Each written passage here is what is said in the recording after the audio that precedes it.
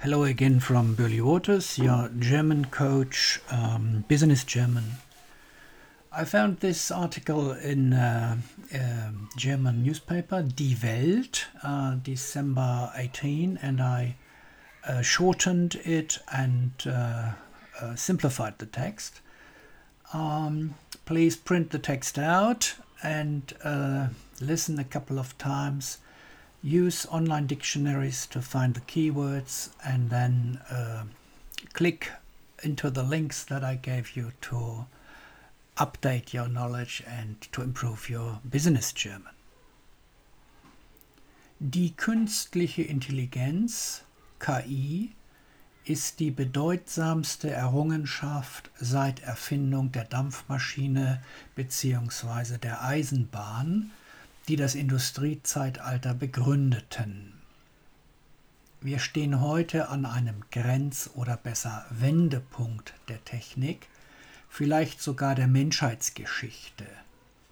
Nicht nur wird die KI alle Wertschöpfungsketten in der Wirtschaft verändern, sondern auch einen bestimmenden Einfluss auf unseren Alltag nehmen, auf unser gesellschaftliches und kulturelles Leben und auf das Wertesystem und die ethischen Ansprüche, die wir an unser Leben stellen. Kurz gesagt, der Mensch selbst wird sich durch die künstliche Intelligenz verändern. So please read this first passage a couple of times for yourself. Check online a few of the key words. Wertschöpfungskette, a typical compound, der Wert, die Schöpfung, die Kette, and find out the meaning. Second passage. Rastlos und fiebrig treiben die USA und China und andere Länder die KI-Entwicklungen vorwärts und erkunden immer neue Anwendungen. Wer hier vorn liegt, wird die wirtschaftliche, politische und schließlich weltstrategische Vorherrschaft erlangen. Wissen ist Macht.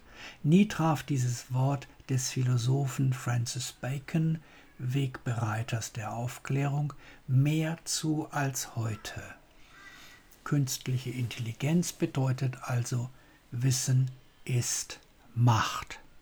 Knowledge is power. Wer beherrscht und wer kontrolliert die KI-Systeme der Zukunft? Wer verdient mit ihnen Geld? Wer setzt den selbst lernenden Maschinen Grenzen? Wer bestimmt ihre Standards und Werte? Wer ist der Herr über die Cyberwelt? Wer entwickelt und bestimmt eine Ethik der künstlichen Intelligenz? Viele offene Fragen. All these questions are open. Deutsche Unternehmen und Institute spielen eine beachtliche Rolle in der KI-Forschung.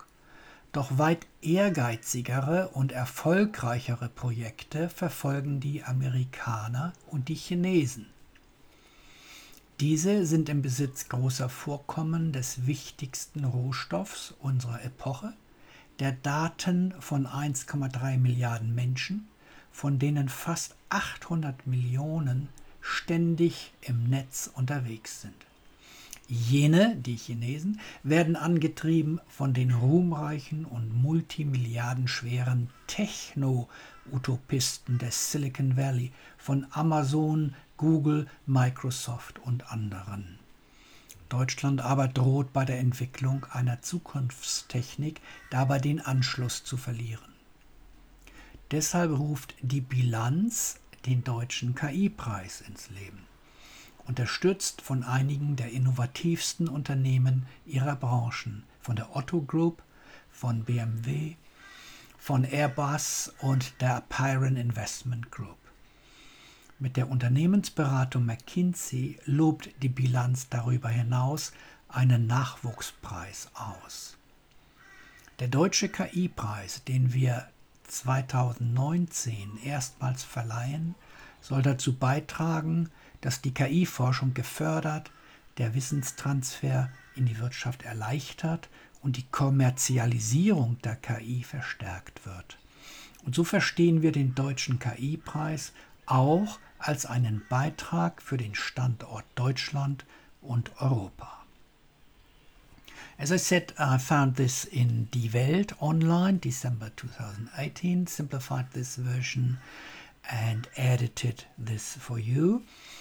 My email here and more about Business German Online, the first link, learngermanonline.org. And if you want to find out more about this article here, Otto Group, wir können nicht nur gute Sprache in die Welt. So that's it for today. Take your time to work through these rather difficult passages yourself, but you will not regret it because you will learn a lot. And I would like to encourage you to go online and check out as much as you can about artificial intelligence in Germany and Europe and in the world. This is yours from Burley, Peter Blöcker. All the best.